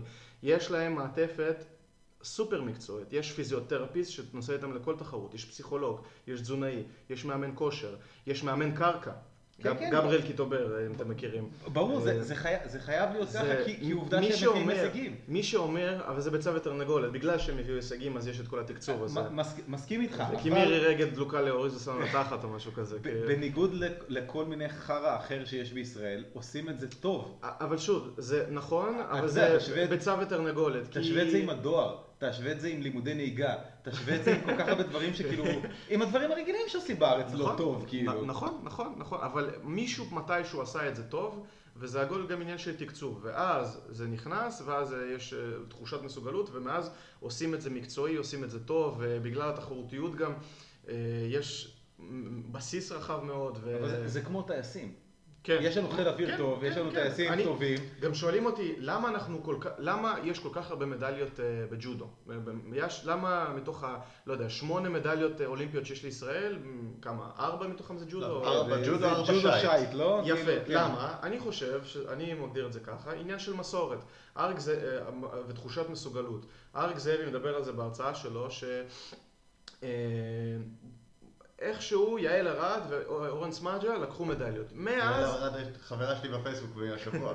וואו, מזל טוב. לא, היא חברה של גדעון, אני פגשתי אותה בלייב. והיא עם האסכולה שלכם, טריש ברון וכל נכון, זה, פגשתי אותה אצל אורית. אותו האזור חיוג. ואז ראו שזה אפשר. ובגלל שפסיכולוגית אתה רואה שאפשר, אז התפתחה מסורת של הישגים שמובילה לעוד הישגים ועוד הישגים. אבל זה לא רק זה, תראה, באיזשהו שעה מישהו אמר בונה זה PR מעולה, אנחנו הולכים לתת לזה כסף. נכון. מה זה PR מעולה? אם היה גם מדליות כל ספורט אולימפי זה PR נקודה. נכון. מבחינת המדינה, אין לזה בריצה, ערך אחר. אז זה לא משנה, זה ג'ודו או לא יודע, ריצה או קפיצה לגובה. אלכס אברבוך היה קופץ במוט והוא היה מאוד מפורסם. תשמע, ג'ודו בישראל, אבל יש ג'ודו המשפט בישראל מאוד מפותח והיה תמיד במסורת, אתה יודע. לא היה תמיד. לא, יש את המשפט, אל תייחס לרשעות את מה שאתה יכול לייחס לטיפשות, שזה אחד כאילו המוטואים לא, אבל היו פה הוגים של ג'ודו, היה פה משה פנדנגרייז, היו פה כאילו כל מיני פיזיקאים, ג'ודוקות, זה נכון, זה כמו האנשים הראשונים שעשו מחשבים, דור כזה של דינוזאורים בג'ודו ברמה... אבא של אורן סמאג'ה הוא גם אחד כזה. מוריס, זה כאילו אנשים... אמרו לי ששם היה להם מסורת חזקה של קרקע גם. בקבוצה של מוריס. בנו פה מעבדות ג'ודו במעברות. נכון, זה אשכרה במעברות, מוריס מאג'ה. זה ממש ככה. אז זה הגיע מאיפשהו, זה קצת כמו גרייסי. אבל גם כדורגל עשו במעברות, וגם מתמטיקה עשו במעברות, ויש דברים בישראל שיש בהם הישגים מאוד, אנחנו כאילו מדינה... טוב, אבל יהודים לא יכולים לשחק כדורגל, כולם משחקים את זה. לא, קצת. בגלל זה מזימה אנטישמית. Just can't play basketball. אני חושב לא זוכר עכשיו איך הגענו לזה, אבל אני חושב שהקטע הזה של אי מקצועני, אי איילנד כאילו, בידוד למשהו מקצועני, עושים אותו בישראל טוב. באופן כללי, התרבות של מקצוענות בישראל היא בקנטים. הכל פה חפיף ויהיה בסדר ולא טוב ועולם שלישי כזה. אתה חושב? אני לא מסכים. בממוצע. האינטרנט פה טוב. מה זה? האינטרנט פה טוב. יחסית למדינות אחרות. אתה מטייל בעולם, דן, אתה גם היית, אתם לא חושבים שאנחנו, בגדול, אנחנו חיים פה, נקרא לזה בביצה הזאת, ואנחנו רואים את כל הפאקים, אבל כשאתה יוצא מפה, אתה לא חושב שאנחנו we got it good יחסית? בדברים מסוימים כן, בדברים מסוימים לא, זה מאוד ברור, זה כמו ברזיל, זה עולם שני. עולם שני? כן, זה לא כמו בארצות הברית, אנגליה, קנדה, אוסטרליה, שוודיה, דנמרק, זה כאילו, זה לא תרבותית יש לנו, אתה יודע, כל עם והמוסר עבודה שלו, אוקיי? או החוסר. לא חוסר, הוא שונה. תראה, יש תרבות לותרנית של מרכז אירופה, תחשוב גרמנים, תחשוב שוויצרים, אתה יודע, ארדונג, עושים דברים מסודר. זה עכשיו, הם יכולים להיות הכי לא הוגנים בביזנס וידפקו את כל מי שהם עובדים איתו, אבל הם יעשו את זה מסודר ועם רשימות. אתה יכול את הצרפתים שיודעים לעשות ביזנס מדהים, אבל בשעה 5 נופלת לו העט מהיד והוא יוצא לווקאנס של חודשיים. כל עם ומשהו ממש טוב. האמריקאים... הבגט יאבד את הטריפט שלו. בדיוק, האמריקאים עובדים מאוד מסודר ומתוכנן. ישראלים טובים בלחתוך פינות, לא במובן הרע, בלחתוך את הפינות הנכונות ולעשות דברים מהר. להתרכז בעיקר ולחפף איפה שנראה נכון לחפף, בשביל להגיע לvalue מהר. אנחנו מאוד לא טובים למשל בטווח ארוך. לאו דווקא בטווח ארוך, אבל לתכנן טכנית הנדסית רחוק קדימה ולהסכים להיות מוכנים לשלם על זה. ולכן היכולת ליצור... אנחנו עובדים בתקציב נמוך. זה מה שאנחנו יודעים לעשות. ולכן היכולת ליצור ספורט ברמה גבוהה, ברמה הלאומית, היא מוגבלת. כי פשוט, בגלל משהו שאתה מדבר עליו הרבה פעמים ב-TOC, בגלל שהיכולת, התשומת לב הניהולית היא מוגבלת. יודעים להתרכז בו במשבר אחד בכל פעם. לא יודעים לנהל 2 באותו זמן, 3, 10, 100. משרד הספורט יכול לשים תקציבים על, אתה יודע, אומרים, טוב, יאללה חברים, ישיבת משרד הספורט, על מה נשים כסף השנה? טוב, ג'ודו ברור, מביאים לנו הישגים, מקום שני שייט, וכל השאר שיחפשו את החברים שלהם, כאילו... יש שם יותר מזה, אני חושב שלא סתם, אם אנחנו מצליחים איפה שזה ספורט יחידני, כי התקציב שאתה צריך בשביל זה הוא יחסית יותר נמוך.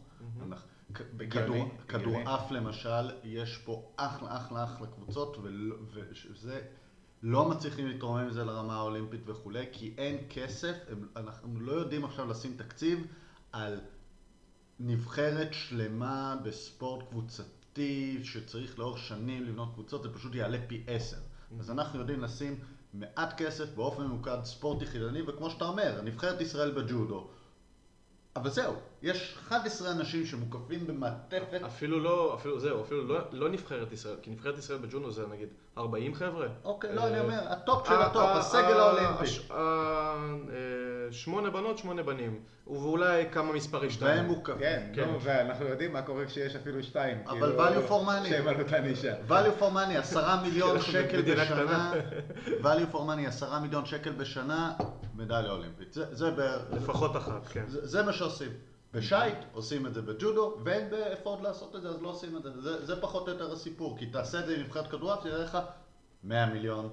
אתה לא יכול. תעשה את זה עם כדורגל, אין סיכוי. זה יעלה לך מיליארד שקל תוכנית לאומית להביא את המדינה הזו למונדיאל לשלב הטורניר. וגם אז הכל להיות באוטסורסינג, כאילו יהיו תאילנדים. כשאנחנו שמים את הכסף אנחנו מצליחים. זה לא, תסתכל משרד הביטחון, יש מקומות שבהם אתה אומר, אני הולך לעשות את הדבר הזה, value for money, ואני משקיע בלי חשבון.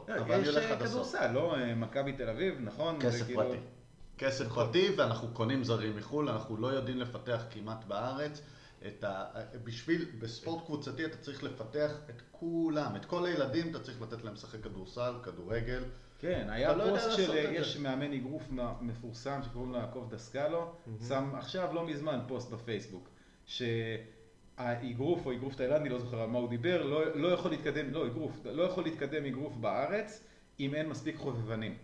זאת אומרת, אתה חייב שכבה של חובבנים כדי להוציא את המקצוע. אין לך גטאות עם כאלה מועדוני גוף בעליית הגג. זה נקרא בסיס, אתם מדברים על בסיס, זה הבסיס. כדי שיהיה אורי ששון, צריך שהוא יתחיל עם עוד 100, לא זה 100? 10,000? לא, במועדון שלו, לא בארץ. זה בסיס לוגיסטי. נכון, זה מה שהמאמן שלי תמיד אומר, למאמנים, כשעוד הייתי מאמן אצלו בתור סטודנט, אז תפסיקו, תצאו זה כשהוא הבין שהוא צריך להתמסחר קצת, כן? שגם צריך להתפרנס פה. יש לכם קבוצה של 20 ילדים, אוקיי? תפסיקו, תצאו מהראש של 20, כולם יהיו אלופי ישראל או ילכו לנבחרת ישראל. אולי אחד מהם יהיה מדליסט באליפות ישראל, אבל ה-19 האחרים משלמים לכם ומעלים אותם קדימה. כן, גם צריך סופגים את הפציעות וצריך אוקה. נכון, חייבים, כאילו, וצריך כמה אוקאים, כי אתה צריך לתת לו מגוון. בגלל זה שוב, המדינות יפן, רוסיה, צרפת מאוד מצליחות. למה? כי יש בסיס מאוד מאוד רחב. יש בסיס כל כך רחב ביפן, שבוא נגיד, המקום 5 ביפן, באליפות יפן, יכול להיות אלוף אולימפי. 5, אפילו 9, כן? וגם ברוסיה יש כל כך הרבה ילדים, כל כך הרבה אנשים בחוגים, וגם בארץ אגב, יש כל כך הרבה ילדים בחוגים בג'ודו שמתחילים, שאז בסוף יכול לצמוח איזה סגים מוקי, איזה אורי ששון מתוכם. רק בגלל סטטיסטיקה אפילו. נכון, סטטיסטיקה, מספרים גדולים, כן. מעניין שאנחנו מצליחים, כלומר, בג'ודו, שזה ספורט סופר פופולרי, כמה ילדים מתאמנים בג'ודו בישראל? עשרות אלפים אני מעריך. אני חושב שאחרי 2006, תמיד אחרי אולימפיאדה מוצלחת, זה אפילו קופץ עוד קצת. אני חושב, סתם דוגמה, במועדון בראשון, שזה נחשב מועדון גדול, יש בראשון, כן? 100 ילדים, בכמה סטיפים ברחבי ראשון וציונה. שאלה של רעיונות עבודה, כאילו בוא תאריך. כן, אבל לא יודע. כמה ילדים? אני חושב שילדים פלוס מבוגרים פלוס רישומים, ובהתאחדות. לדעתי 20,000 לפחות. לפחות. מזה יש לך סטטיסטיקה, אז אתה יכול להבין איך זה צומח ויש בזה כסף וכו'. אני לא מבין איך לעזאזל בשייט זה מצליח. אין פה גלים. כאילו, מאיפה מגיעים אנשים בשביל להיות אלופים בשייט? זה לא ברור. שוב, אני בחתירה. גם חושב שזה עניין של מסורת. אני חושב שזה, הנה, ב-96 גל פרידמן לוקח מדליה, פתאום ילדים, פתאום זה מגניב, פתאום זה מקבל פרסום, פתאום עוד ילדים מצטרפים למועדון שייט שלו שם, לא יודע, במכמורת או איפה שזה לא יהיה, ואז זה מתחיל לזרום. ואז צומחת איזה לי קורזיץ, ואז צומח איזה עמית ענבר. ומשם זה זורם. אני בטוח שאם לא היו מדליות בג'ודו ב-92, לא היינו יושבים מדברים פה על זה. זה בגלל החוקים של טלב, זה ה-winner takes all, זאת אומרת, יש לך סביבה אקסטרימיסטנית כזאת, נכון? יש לך איזה פלוק. בדיוק, מספיק שמשהו אחד מטה והכל הולך לכיוון הזה. בואי אספר לכם סיפור מגניב על אריק.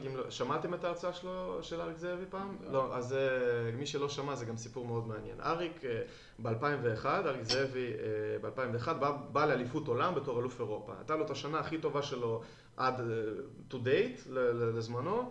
לקח איזה, לא נראה לי שהוא הפסיד באותה שנה באף תחרות. לקח אליפות אירופה. בא לאליפות עולם בתור, חוץ מאינוי, אותו אינוי שדיברנו עליו אז, מדליה הוא לוקח. וקרב ראשון עולה ומפסיד.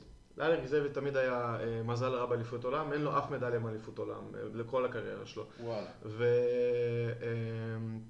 והפסיד קרב ראשון, והוא שוקל עד 100 קילו. עכשיו, אז, היום כבר אין את זה, היה גם מה שנקרא משקל פתוח. כמו גם בג'ו-ג'יטסו ברזילאי יש את זה open מאסטרס.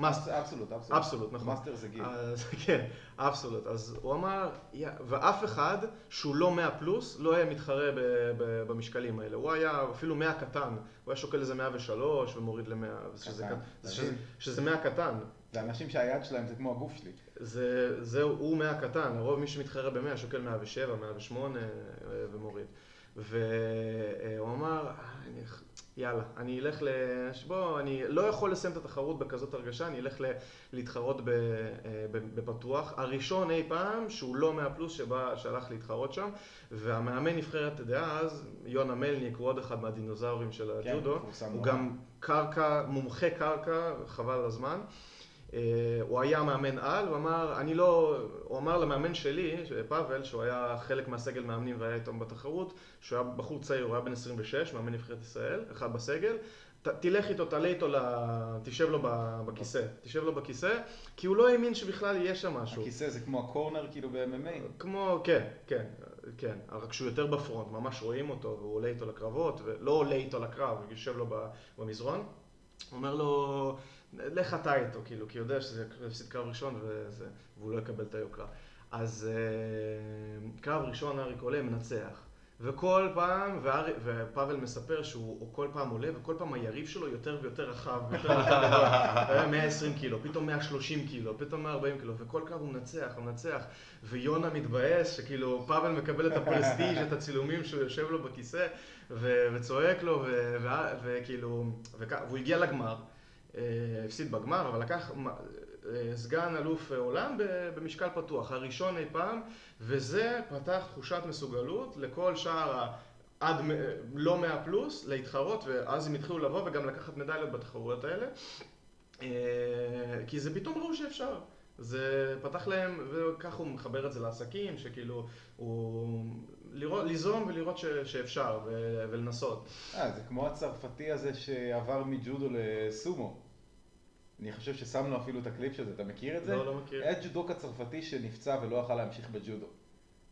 כי סומו זה פחות, לא נפצעים בסומו. אני לא יודע אם הוא נפצע, לא זוכר למה, אולי אני מדבר שטויות, אבל בחור צרפתי שבא מג'ודו, הלך להתחרות בסומו, אז אתה רואה אותו עולה עם החיתול והוא כאילו, אתה יודע, הוא מערבי, לבן, בממדים של בן אדם, אני לא יודע אם בממדים של בן אדם נורמלי, כי הוא בא מג'ודו והוא יכול להיות מפלצת, אבל יחסית לאלה מהסומו הוא נראה ממש קטן, והוא פותח לכולם את התחת. יש כאילו קליפ שמראה איזה רצף ניצחונות שלו, זה משהו כאילו לא נורמלי. אני מתאר לעצמי שהוא עושה הרבה אוצ'ימטה, כאילו תופס בחיתול הוא עושה, רגל, כן. הקליפ כאילו בנוי ככה, אתה יודע, בנוי כזה עם נרטיב, כאילו רואים אותו, אתה יודע, עושה את הטקס ואת המלח ואת זה, והוא כאילו, אתה יודע, זה נראה לך כאילו אתה עומד שם עם הפרדים, ואז רואים אותו נלחם, והם עצומים כאילו יחסית אליו, עצומים, והוא מכסח אותם. זה מאוד יפה לראות. סתם, הזכיר לי מה שסיפרת. לאן אנחנו רוצים ללכת את זה עכשיו? איך זה יכול להיות שהוא מכסח אותם? לא, אתה רוצה דווקא להתמקד בטנגנט הזה? סטאט. זה חוזר לבסיס, זה בסיס טכני. זה disruption, אתה מבין? יש להם את הפוקוס שלהם ואת המסורת שלהם, ומישהו עושה להם disruption לביזנס. אז בואו אני אתן לכם, מה זה disruption? רונדה ראוסי הייתה disruption, אוקיי? אתם מכירים את רונדה ראוסי. היא הייתה, למה הייתה כל כך טובה? כי היא הייתה הספורטאי המקצועני, היא לא הייתה יותר טובה מהבנות, היא הייתה הספורטאי המקצועני הראשון שבא להתחרות עם בנות, שבא ל-MMA בנות. כאילו, כל ההייפ שעשו מסביב ליריבות שלה, זה, כאילו, אתה אחר כך הייתי מתמקד, כי היא באה מהג'ודו, אז היה לי פינה בלב אליה, כן? אז הייתי ממש עוקב אחרי הבנות האלה, ומסתכל על ההיסטוריה שלהם. זה בנות שהיו מתאמנות קצת באגרוף תאילנדי, בטייבו או משהו כזה, נהיו טובות בזה, הלכו ל-MMA, ופשוט זה מה שהיה. והיא הייתה המקצוענית הראשונה, מדליסטית אולימפית, וסגנית אלופת עולם. וטרשטוקרית. והיא לקחה את זה, אתה יודע, האמריקניזציה הזאת, והטרשטוק וכל זה, ועשתה disruption. היא לא... אבל שם זה קל, בוא, סומו זה חבר'ה מקצוענים שמקדישים לזה את כל החיים. אבל פתאום בא מישהו עם יכולת טכנית במשהו שהוא באותו אזור חיוג, הרבה יותר טוב, הרבה יותר, ברמה הרבה יותר גבוהה, ואז אני מתאר, לא ראיתי אף קליפ, אבל אני מתאר לעצמי שזה מה שהיה. אז באמת בואו נחבר את זה, כאילו, כי מה זה disruption? disruption זה אומר שכולם נורא בפוקוס על בסיס מסוים או על אזור מסוים במפה הפנימית. הם כולם מאוד כאילו בטוחים שיודעים מה הדינמיקה השולטת ובמה צריך להתמחות, ועכשיו מתעסקים רק באופטימיזציה, ואז פתאום מישהו בא ואומר, טוב, כל האופטימיזציה הזאת לא שווה כלום, כי אני יודע להטות אני יודע להטות את התחום בכלל להיות מבוסס על משהו אחר. כן, נכון, זה היה disruption, זה היה disruption, היא עשתה את הפירוביאן נקטאי, זה גם אחר כך אני אספר משהו מצחיק, והם לא ידעו מאיפה, כי כל הכניסות למצבים בג'ודו... היה אמריקאי בג'ודו, נכון? מי החזיר את זה כאילו... אותו נשים שנייה בצד, נדבר עליו, יש לי הרבה סיפורים מעניינים, טרוויס סטיבנס, זה הבחור, ועכשיו, הכניסות בג'ודו בקרקע, גם לאותה תקופה, 2013, היו מאוד מאוד מסוימות. בקרקע, בגלל שקרקע לא כזה אטרקטיבי, היו נותנים, אם לא היו רואים שעכשיו יש מצב לפתיחת יד או חניקה, היד שלך פה ממש על הצוואר, מטה, כאילו עוצרים את הקרב, מרימים. לא היה לך הרבה. חצי דקה, נכון? פחות, חצי דקה זה... לא, זה חצי דקה לריתוק בשביל לנצח. גם לא, זה כבר הפך ל-20 שניות. הכל קיצרו. עכשיו, לא, אם לא רואים שיש מצב עכשיו לעבודה שעוד שנייה יש תרגיל, היו עוצרים. ואז הכניסות בג'ודו הפכו להיות, כל המתודולוגיה הפכה להיות שהכל צריך להיות מאוד מהר, כניסת יד, תופס רגל, הופך, ואם זה, או יד על הדש, מתגלגל, חניקה וכו'. שוב, הקטע הבליסטי. בדיוק, הבליסטי, כי זה גם לא נותנים זמן לעבוד. היום נותנים הרבה זמן לעבוד, אם רואים שיש מצב. וכל הכניסות היו מאוד ברורות, אם יש לה יד או אם יש דש או משהו כזה, וג'רבי עשתה משהו שונה לגמרי, תפסתה את הדש של עצמה, שמה אותו בפירוביאן נקטאי עם חליפה, שם לא את הדש, את החלק התחתון של החליפה של עצמה, שמה את זה מהצד, ונכנסה בכניסה כל כך, וניצחה גם בחצי גמר וגם בגמר את קלריס, שוב, תבינו שבג'ודו לעשות תרגיל כזה למישהו מאוד מאוד טוב, זה כמעט בלתי אפשרי. אז לחנוק את קלריס, שהייתה בדיעבד סגנית אלופה אולימפית ואלופת עולם וכל זה, וניצחה אותה, חנקה אותה והילפה אותה, זה היה כל כך כאילו לא הגיוני. כאילו, אני מתאר לעצמי שהיא לא ידעה למה היא נחנקת, בגלל זה היא התעלפה, כי לא הבינה מאיפה זה מגיע. ואגב, כמה חודשים אחרי זה, they banned it, כאילו אסור לעשות יותר חניקת ג'רבי. כמה חודשיים, 3 אחרי זה, אסור. אבל זה מאוד מאוד מעניין, התרבותית של ג'ודו הוא מאוד מאוד מסורתי, מאוד שמרני, וכשמביאים משהו חדש אז מוציאים אותו מחוץ לחוק. אבל זה לא חדש, זה מלא דברים שבאו מהג'ודו. לא משנה, חדש עכשיו, זה לא משנה אם הוא לא, עזובתי מהפונדמנטליזם האסלאמי הזה. יש סרטון שמסתובב בשחור לבן של ג'יגורו קאנו והתלמידים שלו עושים נוואזה, ומשחקים ממש גארד פתוח, והרבה זמן, וכאילו פסים וסוויבים, בדיוק כמו שזה ברזילאי. אבל זה ספורט אחר. נכון, אבל הג'ודו מאז כבר לא ספורט. בשביל הספורט הזה בא משהו חדש, זה עובד, אז מבטלים אותו. מוצאים אותו מחוץ לחוק. יש פרק כזה בסאוט פארק, שכאילו ישו חוזר, ואז כאילו הבכירים בכנסייה כאילו אומרים לו שהוא לא מסתדר עם הכנסייה. הוא לא מתאים פה. בג'ודו ברזילאי, אני חושב שלפחות בינתיים, כל עוד לא ספורט אולימפי וכולי, שיתחילו להיכנס שיקולים אחרים, או כי זה לא יפנים, אני לא יודע בדיוק למה. התפיסה, יש תפיסה מאוד חדשנית, וכשאנשים מביאים דברים חדשים, כולם מנסים לעשות את זה, ובוודאי לא מוציאים את זה מחוץ לחוקה. לא, להפך, פותחים ארגון חדש ואומרים שעכשיו זה הג'ו-ג'יטסו האמיתי, כאילו... לא, אבל מכניסים טכניקות חדשות וטכניקים חדשים, ומנסים, עכשיו יש מלא ברכי רגליים, והני הול, ובשנה הבאה עם משהו חדש, וזה נהיה יותר ויותר עשיר ויותר זה. ותמיד יש את זה, בסוף גם יש מי שעדיין יסגור בקימורה, וזה יעבוד. נכון. ויש פה הבדל תרבותי שהוא מדהים בעיניי, כי בג'ו-ג'יטסו הבסיס זז המון. אם נחזור לעניין הזה של וכל פעם מישהו בא עם דיסרפשן. אז זה כמו קצת מה שטלב מדבר עליו, זה כאילו ג'ו-ג'יטסו הוא מאוד אנטי פרג'ילי במובן הזה. כל דבר שמשנה אותו עושה לו טוב, כאילו כל דבר שמשנה אותו הוא מתקבל בברכה, אנשים רוצים את זה, עושים לזה אסימילציה, זה נכנס בסופו של דבר למיינסטרים, עם זה שאני חושב שברכי רגליים זה חרא, אבל כאילו, אבל זה ניגוד מאוד גדול, נכון, לספורטים אחרים, כי אם נחזור 5 דקות אחורה, כשאריק זאבי הפסיד בארמלוק, נכון? באולימפיאדה הראשונה שלו, כן, אז זה היה נראה כאילו... הוא כאילו מחכה שזה... לא, סליחה, ב-2012. הוא כאילו מחכה שהשופט יעצור, כי זה נראה לו כאילו, טוב, מה אתה מתעסק עכשיו עם שטויות? נכון. ופתאום היריב שלו לוקח אותו למקום שכאילו, הולי פאק, כאילו, מה... אגב, דיסרפשן, אריק זאבי עשה דיסרפשן. הג'ודו שלו, הוא היה אחד הראשונים במשקלים הכבדים, זה משקל כבד כבר נחשב, הוא היה מהראשונים שעשה תרגילי ברכיים, שעשה תרגילי מתפרצים. עד אז, 100 קילו, היה משקל של דובים שהיו הולכים ועושים תרגילים של כוח. ואריק הגיע, ואריק ואינוי, הם צמחו ביחד. אינוי היה עושה את האוצ'ימטה הקלאסי של התרגיל עמידה המותן עם הרגל, והוא היה עושה אותו מאוד מתפרץ ומאוד מהר, ובגלל זה הוא 4 שנים כמעט לא הפסיד. ואריק היה עושה תרגילי ברכיים, שזה במשקל כבד, זה אף אחד לא חשב לעשות תרגילי ברכיים, וכך הוא ניצח, הגיע ליפון על הברכיים. כן, הוא סודה מהברכיים, כל הדברים האלה מהברכיים, מתפרץ מהיר, והוא רצח את כולם.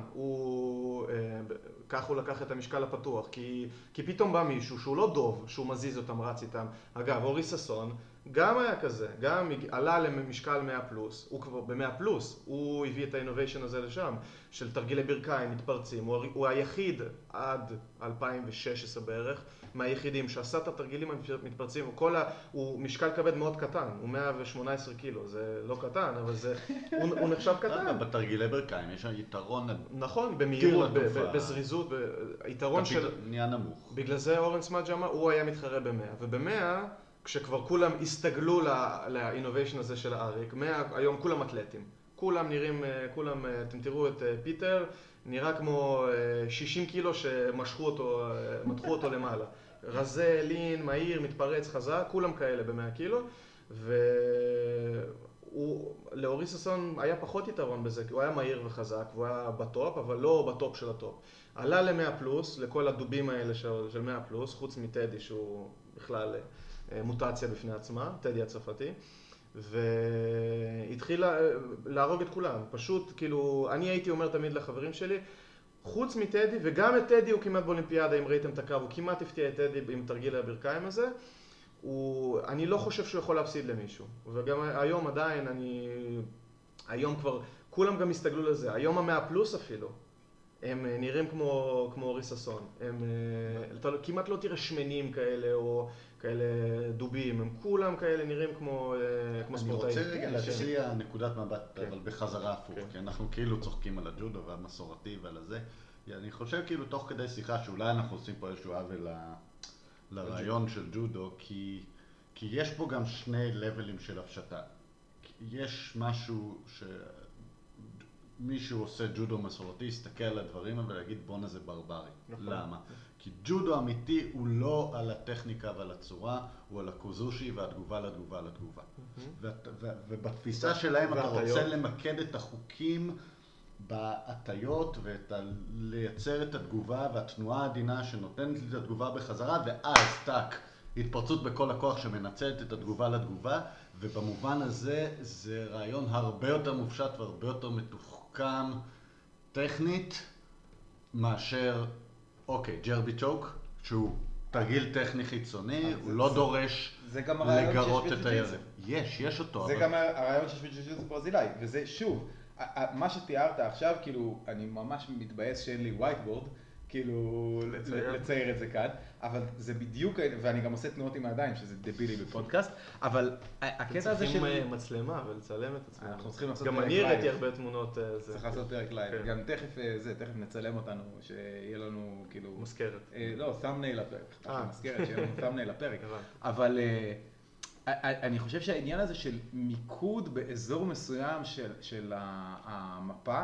זה כמו הייקו. בניגוד לאנשים שמנסים או לחפור מנהרות ולהגיע ישר מאזור אחר או לצנוח מלמעלה, העניין הזה של מיקוד באזור מסוים של המפה והתמחות יותר ויותר גדולה בו, קודם כל זה בדיוק הפרק של דן קרלין עכשיו על יפן בהארדקור היסטורי, אבל זה לא מפתיע שלמרות שאסיה זה מקום כאילו נורא מגוון ועשיר, בסוף דווקא מיפן יצאו כל כך הרבה סוגים של דברים שונים, ושהמוצרים האלה תפסו במערב בצורה כל כך חזקה ובתור בסיס לדברים. כי לחימה, היסטוריה של לחימה יש בכל העולם. אנשים שוחטים אחד את השני איזה לפחות 10,000 שנה בלי לחשבן יותר מדי, ולא מדבר בכלל חיות ומחלות. כן, לגמרי. אבל הקטע הזה של להפוך משהו שהוא שימושי ולא יודע אם שימושי, משהו מאוד יומיומי, להפוך אותו להיות טקסי ועדיין מעניין, זה בדיוק מה שדיברת עליו עכשיו, להפוך אותו להיות יותר ויותר טכני, גם אם אתה מגביל, לא גם אם, בגלל שאתה, בזכות זה שאתה מגביל קופסה מסוימת, כמו שגדעון כתב במערב ודיברנו עליו. שירת ימי הביניים, כל הדברים האלה שאתה שם חוקים מאוד ברורים. דתות מונותאיסטיות. ומתפתח בתוכן. זה המקום שאנשים יכולים ממש להגשים את עצמם בו, זה המקום שמביא אושר ולא שמחה רגעית, זה המקום שאנשים מחפשים בו משמעות לחיים שלהם, ונותנים משמעות לחיים שלהם ושל אנשים אחרים, ושם אפשר להביא הישגים שהם לאו דווקא נמדדים, כמו שבחברה שלנו אנחנו בדרך כלל מודדים, שווה ערך לכסף או אנרגיה. הייתה לי שיחה השבוע עם אחי על זן ואומנות החזקת האופנוע. אחלה ספר. סיפרתי לו שלא הצלחתי לגמור את לילה מרוב שזה היה משעמם. זה הספר כאילו, לא יודע, מספר 1 או מספר 2 הכי משמעותי שקראתי בחיים שלי. אני יודע, והדיון על האיכות הוא דיון מעניין, כי באמת כשאתה מסתכל על MMA, על ג'ו-ג'יטסו ברזילאי, בעצם אנשים עושים disruption כי הם רוצים לנצח בתחרות, שזה כאילו הגול המאוד ברור שאנחנו שמים וזה, ואני מבין את זה, אבל יש פה level תשמע, אם אתה עובד בסאבסט קטן של חוקים, ועכשיו מה שאתה רוצה להתעסק איתו זה להטעות, לייצר תגובה, להתלבש על תגובה, לעשות את זה בסדר שני ושלישי ולהיות נורא מתוחכם בקוזושי, בתיאוריה ג'ודו יכול להיות משהו כזה שאתה יודע, לא זזים בכלל עד שבסוף יש רק הטלה אחת בלי שאף אחד זז, כי הכל היה נורא, אתה יודע, מאוד חולית כזה, הכל קרה בראש, וזה משהו שהוא נורא איכותי, אבל רק מי שעושה את זה יבין. אי אפשר להסתכל על זה בטלוויזיה. תן לי לקה. נכון, ואז זה הופך למשהו כמו האבקות קלאסית. כן. האבקות יוונית רומית, שככה זה נראה. או האבקות מכללות בארצות הברית, שהכל על כאילו אתלטיות מתפוצץ כזה, שהם אתלטים מדהימים, נכון. אבל זה כבר כל כך מרוכז בנקודה אחת, שאין לך יותר מדי איך ליהנות מזה. אבל תן לי להתייחס רגע למה שאמרת. אני לא חושב שאנשים עושים disruption כי הם רוצים לנצח. אנשים עושים disruption והם רוצים לנצח. מסכים. אנשים עושים disruption כי הם אנשים, כי disruption זה משהו שאנשים עושים. עכשיו, הדיסטרפשנים יכולים להתבטא בכל מיני צורות. פותח בר? הנה, אנשים יכולים לעשות דיסטרפשנים שמתבטאים בצורות שונות. מה שמעניין זה להבדיל בין הפעמים שבהם זה מקלקל לך את התחום, הפעמים שזה מקדם לך את התחום, או הפעמים שזה פשוט יוצר תחום אחר. מה שניסיתי להגיד שזה עניין של טעם, כי אנחנו צוחקים על היפנים שפוליטית שינו את הג'ודו בשביל שיוכלו לנצח, אבל מאוד יכול להיות שיש פה משהו מעל. כלומר, שמי שעושה ג'ודו ומה שמעניין אותו והוא חוקר אותו זה הקוזושי וההנאה, ולא ההצלה, לא הצורה שמבחוץ, אלא שמבחינתו הג'ודו קורה במאבק על המשקל והשיווי משקל והתגובה והקוזושי שצריך עמידה בשביל זה וכל הדברים האלה. זה מקלקל לו את המחקר הזה, הוא לא רוצה להתעסק בזה, זה אומר, חבר'ה, זה לא ג'ודו, ג'ודו מבחינתי זה קוזושי, זה לא הטלות רגליים.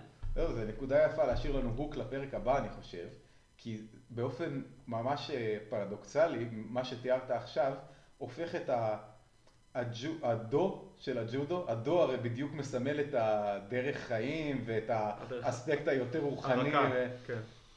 דו זה דרך. כן, דו זה דרך, ג'ו זה רך. נכון. וג'ו-ג'יצו זה אותו ג'ו, הג'ו זה עדיין רך, וג'יצו זה כאילו מיומנות. אז יש פה הצלבה, כי הג'ודו שג'יגורו קאנו פיתוח כאילו בשביל לתת לאנשים דרך חיים נהיה ג'יצו מאוד, והג'ו-ג'יצו שהתפתח סתם בשביל הכיף של אנשים, לפחות בשבילי, נהיה בו אלמנט מאוד גדול של דו, כי אני לא עושה אותו בשביל לנצח, ואני לא עושה אותו בשביל להיות האתלט הכי טוב שאני יכול, אבל אני מוצא בו הרבה איכות שהיא כאילו מנותקת לגמרי מהיכולת שלי לעשות איתו משהו. תרבות של גולשים בדרום קליפורניה. ג'ו-ג'יצו לייפסטייל. זה ממש, כאילו כשאני עוקב או מסתכל או קורא דברים, זה ממש תרבות של גולשים של דרום קליפורניה. וג'ודו זה הרבה יותר, אתה יודע, לבוא ולנסות למקסם את היכולות שלך ואת הטכניקה שלך בשביל לנצח בקרב. וגם אם זה אומר שבדקה האחרונה אתה מוביל ויש לך, ואנחנו היינו מתרגלים את זה הרבה, של איך לבזבז זמן נכון. הרי זה נשמע כל כך לא אומנות לחימה, האומנות של הלחימה, של לבזבז נכון את הזמן עד סוף הקרב, או... אבל בניהול לחימה אמיתי? בניהול אסטרטגי. בניהול לחימה שכל לחימה, הלוגיסטיקה זה כאילו לגמרי חלק מהלחימה. איך לנהל נכון את הקרב, שאפילו, מי המומחים בזה בג'ודו בעולם? הצרפתים. הצרפתים הם אלופים בלהראות כאילו הם מנהלים את הקרב, ואפילו לא לעשות שום דבר, לא לעשות אפילו כניסה אחת. זה ג'ודו צרפתי מגעיל קוראים לזה, אבל זה אספקט היום המאוד מאוד גדול בג'ודו, של איך לנהל נכון את הקרב, איך להוציא עונשים. זה לא ג'ודו, זה לא באמת אומנות לחימה, אתה לא עושה שום התקפה. לא, אתה משחק את החוקים. כן, אתה משחק את החוקים, אתה מאפתם את עצמך לחוקים. אגב, היפנים, הם לא משחקים לחרטות האלה, והם מבחינתם, קודם כל היה עכשיו אליפות יפנים, אצלהם עדיין יש יוקו, יש קוקה, קוקה אני לא בטוח, אבל יש יוקו, יש וזארי, יש איפון, הם רק חליפה לבנה מול חליפה לבנה, כמו פעם, הם לא... יש אפילו תחרות ביפן של אתה יכול לנצח רק באיפון. כאילו, עד שאין איפון זה לא נגמר. סאבמישן. כן, סאבמישן אונלי. כן, כן. אני מעניין אותי לראות כמה בג'ודו. אני לא עוקב מספיק בג'ו-ג'יצו ובטח לא ב-MMA בשביל להגיד עד כמה המשחק הזה של צורנית לבוא עם טכניקות חדשות, אתה יודע, וורם גארד, ראבר גארד, גארד חדש, דברים חדשים, כיוון חדש לגמרי, זה דבר אחד שקורה, ועד כמה ההתמחות הזו בלהטעות, בלשים על קודות, בלנבא תגובה ולהתלבש עליה. ראיית משחק שהיא לא מתוך סכמה. הלוא זה שני זרמים שרצים, ואני לא יודע עד כמה האחד היום בא על חשבון השני ומייצר משחק שהוא מעניין לזה שמשחק. ברור שמבחוץ... ג'ו-ג'יצו, שאול תמיד אומר את זה, ג'ו-ג'יצו זה ספורט משעמם לצפייה. אני מעולם לא צפיתי, אני לא כל כך יודע. זה קשה לראות את זה. במיוחד, אני חושב, היום, במיוחד ג'ו-ג'יטסו חליפות, כן? שיש advantage וכל הדברים האלה, שזה כאילו, זה כמו מה שאני אמרתי, להוציא עונש. מה זה advantage? זה כאילו, זה לא לחימה, זה... טוב, זה נושא לפרק שלם בפני עצמו. לא, אבל אני ניסיתי...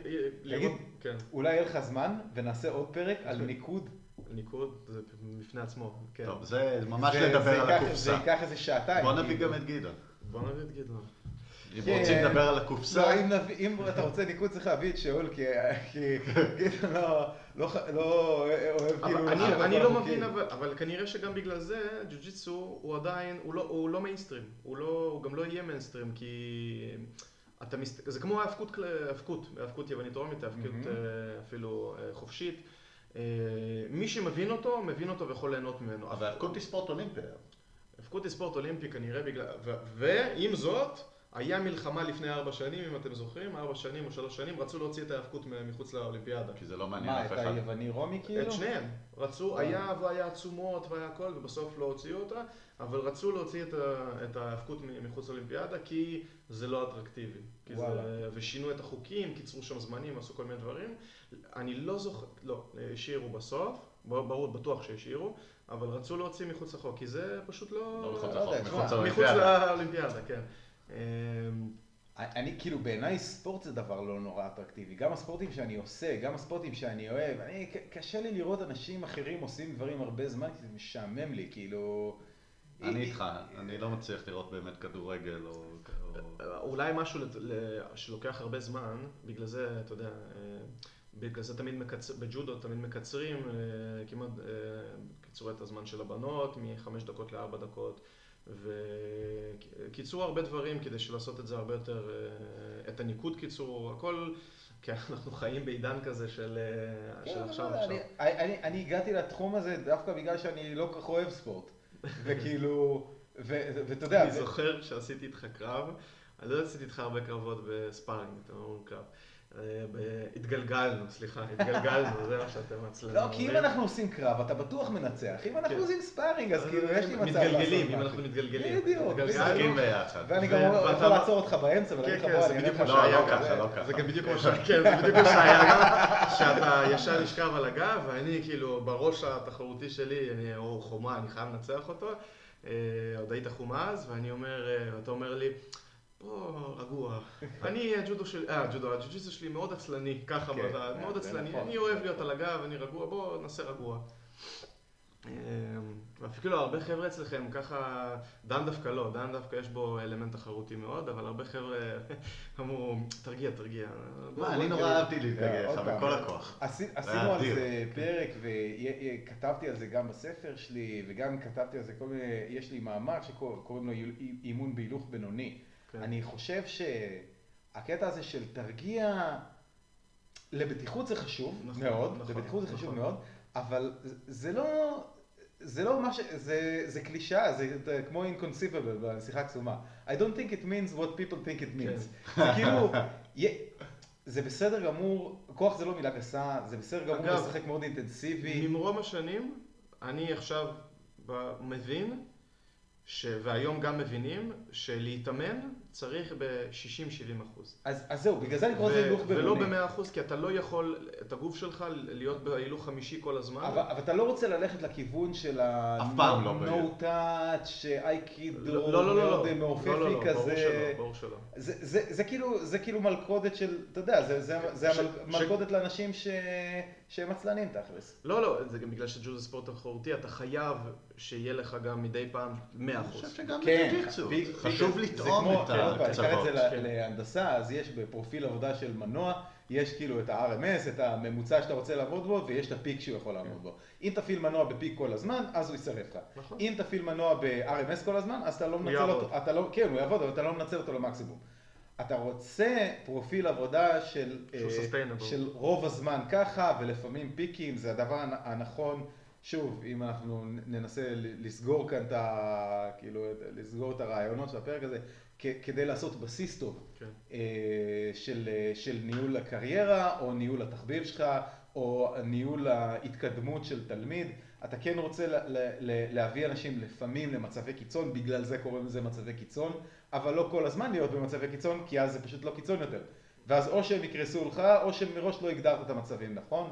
זה די ברור ש... אפשר לעשות גם, זה שיחה שלמה, כי למצב המנטלי שלך בתוך הדבר הזה יש משמעות גדולה להאם אתה בקיצון, והקיצון שהאחד הוא ממש לא שהשני, אבל חשוב כנראה לטעום מסוגי העומס, וגם מסוגי המצב רוח המנטלי שאתה נמצא בו בתוך העומס הגבוה. אבל אני אצדיק את עצמי פה על מה שאמרתי לך אז שהתאמנו, כאילו, אני כן חושב שזה נכון שכשאתה פוגש אנשים שאתה לא מכיר, חד משמעית. כן.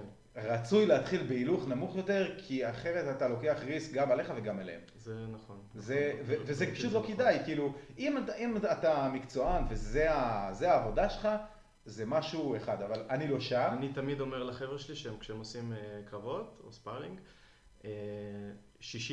עכשיו הבעיה, הם גם צוחקים על זה, 60% של מישהו זה 100% של מישהו אחר. אבל יש איזה שמות ביפנית, יש רנדורי, ויש שיאי, ויש תתקאי, זה לא אותו דבר. נכון, ועם זאת, יש לכל אחד תחרותיות מסוימת, שגם אם אומרים רנדורי, הוא רוצה לנצח.